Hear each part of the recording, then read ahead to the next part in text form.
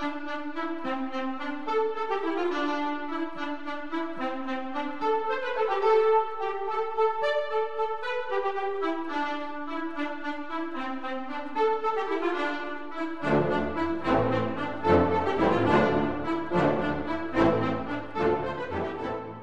epic poems of the legendary poet Homer are considered to be the first works of Western literature. By the 6th century BC, the Iliad and Odyssey were considered classics, and for the past 2,700 years, their reputation for excellence has never dimmed. While that's an amazing run of critical acceptance for any artist's work to enjoy, the works of Homer have suffered a bit from neglect in more recent centuries. While in ancient Rome and Greece, a cultured person would have been familiar with both the Iliad and Odyssey, in modern times the great works must compete with all that has come since. One of my favorite books is Michael Hart's The 100, a ranking of the most influential persons in history. As you would expect, the great Homer, whom Hart assumed to be a real person and the genuine author of the poems, did make the list, but only barely. One of Hart's demerits for the poet was the fact that he is seldom read today. Well, Michael Hart wrote that 20 years ago before our guest today stepped forward to see if she could change that. And for the last 14 years, she's been succeeding. Katherine Holbein, Professor Emeritus of English at California State University, Sacramento, taught her students about Homer for years. And upon retiring, she set out to do something about that little problem that Mr. Hart mentioned. Professor Holbein wanted to facilitate, in our distracted computer age, a reconnection across the centuries. So she founded the Readers of Homer, and thanks to her efforts, Homer is again being read, openly, in public, by hundreds of participants in some of the world's great cities. Homer is being expressed as he was in ancient times, and given the enormous size of the works in question, that takes a little time. So it is that on Friday, June 22nd, there will be a 12-hour, all-night event taking place at Fairy Tale Town in Sacramento's William Land Park, where the public will be invited to read aloud from the Odyssey. We're delighted to be able to bring Katherine Holbein to you to talk about the poems and the upcoming event. Welcome to Radio Parallax, Dr. Katherine Holbein. Thank you. I can't resist starting out by asking about the poet himself. I gather that the man himself does remain rather mysterious to us.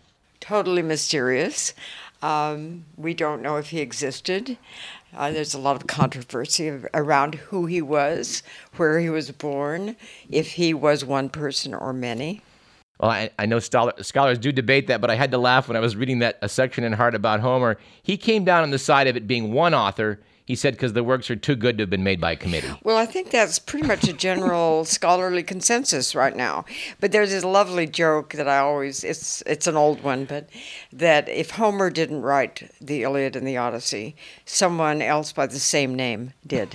That's a pretty good summation of the problem. Well, I know you taught English at CSUS for almost 4 decades, Katherine. I'm guessing it was not all poetry, let alone all Homer. It was not all Homer, although I enjoyed my Homer course probably more than anything. I taught creative writing, modern poetry, contemporary poetry and translation, and a lot of creative writing.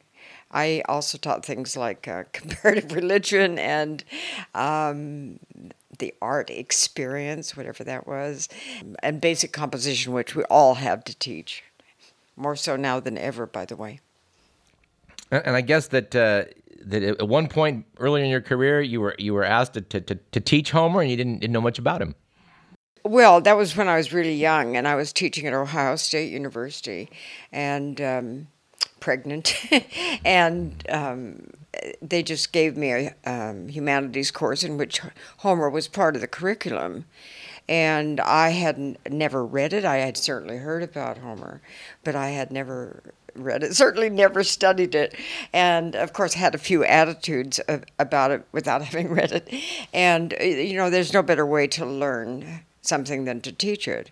And actually, pretty quickly, within about 2 semesters of teaching it, I knew that I had found a kind of source for myself and something that I enjoyed teaching tremendously. So I stayed with it. I stayed with it forever. And when I came to California State University here, I was very lucky because I got to tell you, this is an unconventional thing for an English teacher to be allowed to teach something that was written and composed in Greek, sung in Greek, written down in Greek, and thought of as Greek. So actually, I should have been in the classics department, but I'm not really a classicist. I am a poet or an English teacher, and so I had a marvelous chair of the department who that was an era of certain academic freedom. Let me add who allowed me to teach what I called the Homeric imagination. And once I started, it was solid. Well, you taught the Homeric imagination, from what I can gather, that Homer gets a lot of extra credit for his imagination and for his vivid female characters, and for something that I think even modern writers and filmmakers would appreciate. He starts the Odyssey in the middle, then tells the tale in flashbacks. Well, Homer is very famous for saying, just begin somewhere. I always say that to my creative writing students. They say they don't know how to begin a story or begin a novel or even a poem. And I say, just do what Homer says. He says, start. And isn't that what we do? If someone tells us, what was your trip like to Afghanistan? You say, where will I begin? I'll just have to start. Right. And then from that follows the rest. It's interesting to me that the standard that he set back in ancient times gave everybody else something to work from. Sort of like Charlie Chaplin showed people how to make comedy movies. Homer basically taught people how you could put together these great works. Oh well, I think Aeschylus, the famous dramatist, I think he said that everyone's work was just crumbs from Homer's table, which in a way is kind of true because it has a tremendous enduring quality and a lot of capacity of being people taking fragments of it and developing them. And that gives it a lot of kind of license and freedom. When you were teaching, were you frustrated that these works were not being read aloud in your class or elsewhere that made you want to start the Readers of Homer? That's a good question. I wasn't frustrated at all. I made my students read it aloud. I found that this was one of the things that they most enjoyed. Of course, you'd take up the whole course if you allowed too much of that. We had to talk about it as well. But I mean, in every session, I would say someone would read 25 lines or so, and they loved it. I believe that was the genesis, as a matter of fact. Well, let's talk about these events, which you've now had rolling for a decade and a half here. How are they done, and what happens? Oh, what a big question. How are they done? They're public events and people turn out. They are public events. Yes. They are a lot of fun. They've turned into a lot of fun. They're not intended to be, nor are they highly scholarly. They're not, or highly academic. I mean, I do care a lot as to whether they're respectable in a scholarly way, and they are. But they have turned into a communal event that is quite delightful, it seems to me, where people of all ages, types, kinds, education, everything, participate in reading just a bit of whichever poem I'm doing. I might be doing the Iliad in one place, the Odyssey in another, or as in Montevideo in Uruguay, I did both over. It was a whole week of festivities about Homer, which was lovely. So what I have learned is that this is a very flexible event. It can be shorter, it can be longer, it can be with music, it can even be without music. It can be with dancing or not. It can be with food or not. It can be indoors or outdoors. It can be day or night. And each one of them they're always different. But they always are Homer. And I haven't yet said really what we do. I edit down these very long poems. Each one of these epic poems is indeed epic. That means it's big in content and big in size. And like 12,000 lines for the Odyssey, and like 16,000. 16. Oh, wow. Okay. And so it's wow. It's a big job for me to edit it down to a size that a modern audience can enjoy. In ancient times, these poems were their newspapers, television, gossip, genealogies, histories, geographies, you name it. This was what they had, and they were very huge public events, and they were sung by rhapsodes. I'll maybe refer to that a little bit later. But in any case, the editing part of this is my biggest job. Yeah. And what I have to do is try and hang on to the plot, so, as it were, reveal the characters, and yet not sacrifice the most beautiful parts of the poetry, because they are very beautiful or they would not have survived. Beautiful in different ways. Each poem I could talk about that at length, but I have to try and eliminate the least interesting and hang on to the most interesting, and that's hard. That's hard, but I have to get it down to about 12 hours maximum, 7 hours minimum, because a modern audience won't tolerate. I mean, this is already pushing an audience. They feel like they've had a big challenge if they stay up to 12 hours doing something. Let me just add, one of my colleagues, a member of my board, because I have a 501c3, he said the wonderful thing about this is that we don't bring to it the 1 hour expectation, attention span that we do to a lecture, or the 2 hour attention span that we bring to a movie, or the 3 hour attention span that we bring to an opera. This is unlike anything else because it's like a 12 or 8 to 12, depending, hour attention span. And that challenges an audience tremendously. And they like it. They rise to that challenge and feel like, yay, I've done something here. That's nice. What is a typical reader that comes to participate? How long does a given person usually have at the mic? That's interesting.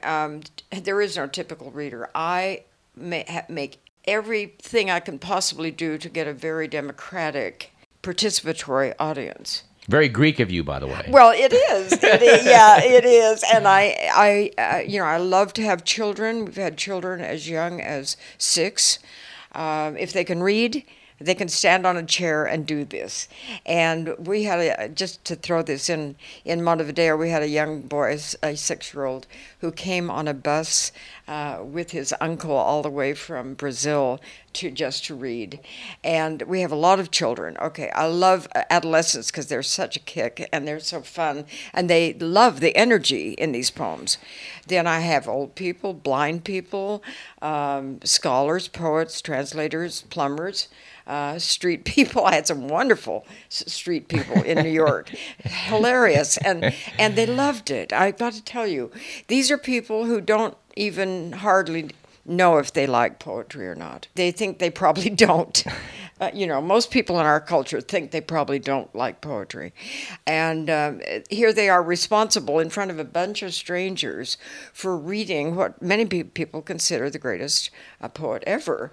And they don't even know about it, but during that experience they learn something about themselves, about the poetry, about Homer, about collective reading, the whole deal, and people have loved that. I can almost say that that's why this is successful. So there's no typical reader. It's certainly not a scholar, certainly not a poet or a intellectual necessarily, not at all. Can be. We're speaking with Dr. Katherine Holbein about the upcoming event, Reading of the Odyssey, to take place at Fairy Tale Town as a bit of a summer solstice, event this June 22nd. Katherine, you instituted a couple rules for these events. I thought they're interesting. One may not apologize and one may not comment. And why did you put those rules in place? Well, because, again, a lot of the people who are reading these things don't know the poems well.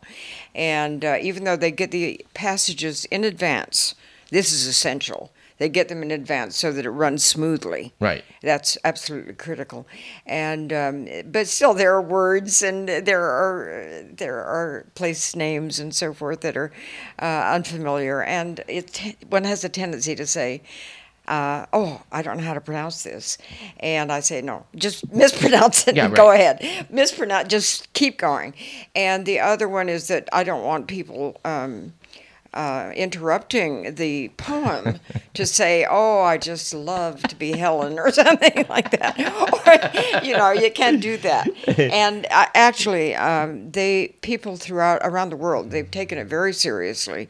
Well, we've had only, I think, one or two people who did comment. One man just now in Brussels, where we were doing it, said, "Oh, I need to tell you, I was born in Smyrna, and that's where they say that Homer was born. And you probably don't know that," he said. So he rattled on about an extraneous thing, and we had to actually stop him. So that's why. That's the answer. By the way, Troy is in modern-day Turkey. The Trojans, of course, were Greek people, not Turkish. But are the Turks embracing Homer? I guess so, if they're trying to claim he was born in Izmir. Well, there's 7 different cities that claim his birth. And we have done several readings on the island of Chios in the northern Aegean. And there is a wonderful place. I was thrilled to death to do it here. A place called Daskalopetra, which means the rock of the teacher. And on top of this enormous, almost mountain, enormous hunk of rock, there is a carved chair where they say Homer sat and taught his students to how to, quote, sing these poems. And so just if I can digress for a second, when they say the rhapsode sang and the bards sang, we have now progressed to the point where we do a lot of singing. And I encourage anyone who wants to sing, and I'm going to have some this evening, this Friday, who wants to actually improvise on singing the passage that we give, to just go ahead and ham it up if you want to, but sing it. And we have had opera singers, we've had magnificent, stunning improvisations on the few lines that these people get in song, because, as I say, the rhapsodes of ancient times did sing them. So if we'd come across Homer or in Chios, back sitting in his chair, 8th century BC, he wouldn't be reciting poetry as we think of it. He would be actually projecting it and, in essence, singing the great epics. I have to correct you. It was not 8th century BC. It was 800 BC when he was thought to perhaps have composed them. Nobody really knows. Did he write them? Did he sing them? Did his grandson write them down? Did he learn? Was he maybe just on the edge of literacy? Mm-hmm. It's hard to know, but he had this he was blind, they say, and enormous imagination and memory retention, of course. And I always told my students, and I do love the idea that the notion of being a blind seer, is interesting, because it means that you are blind biologically, physiologically, but have inward sight. And that's, of course, insight. And that's, of course, true. Well, I gather, again, the debates go on and on about it, trying to uncover how it was done and things. People have speculated, I know, that he couldn't have been blind from birth just because his imagery is so vivid. Yes, indeed it is. It's amazing. It's as amazing as Beethoven's being able to hear his music when he was deaf. It's just as amazing. Well, in preparation for this chat, Catherine, you and I spoke a bit about some of this, and I was intrigued by the fact that you noted that translations of this ancient work, they vary quite wildly in their quality, but you note that we have some fine versions in modern English, which is what you want, the language of today. I do want the language of today, and I won't do a reading in any country where there's not a well-respected, somewhat contemporary translation. And I have to challenge the opening statement that you made about Homer being somehow neglected, because particularly in English, there's practically a new translation every 5 years. And there's a brand new one out by Stephen Mitchell, a noted poet in this country. There's a brand new one in England, which I'm going to have to try and edit to get into we're doing a reading in London in 2 weeks. And let me just throw this in.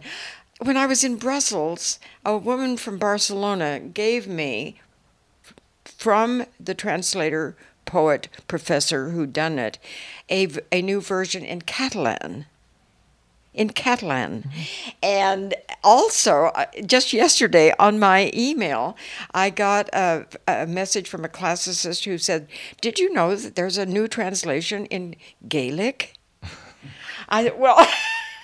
So, I mean, because of that proliferation and that, much translated aspect of Homer, I can do this all over the world. I mean, it's hardly a country that doesn't have a translation. But some of them are 19th century, and some of them I don't want to do because they just sound too Victorian and weird, and especially to people who think they hate poetry. I know you thought the French maybe weren't so lucky in some of their translations. I am not impressed with the French translations. I'm not, but I mean, I am with so many countries. And I guess an author, if he wants to do a really genuinely not accurate, but I guess something that's true to the spirit, he has to be a bit of an artist himself to add certain flares and things to the language of modern English. Well, this opens an enormous topic because, do you go for linguistic accuracy? Is that the essential thing? Do you go for the right rhythm? Is that the essential thing? Or do you go for what I call the Homeric imagination? And I try to stress, I'm not really a classicist. I'm more of a poet, I suppose, and a teacher. And what I love and what I have found my students love, and also these participants, is the beauty of the poems. So I think a translator today really goes after to be as accurate as possible and to maintain the power and beauty of it. Hard. And everyone does it differently. So, but I mean, I have this quirk in my being, which makes me feel I have to honor translators because they work so hard and get so little money or credit. And so this is a great way of honoring, but it keeps me editing new things and wearing me out. Catherine, I'm having a great time for a guy who spent his whole college career avoiding English classes. But we have to pause here, so let's just continue this talk on next week's show, if that's okay with you. That'd be great. All right. That about does it for time. This program was produced by Edward McMillan. I'm Douglas Everett. You've been listening to Radio Parallax. We will continue our talk with Catherine Holbein on next week's show. We'll see you then.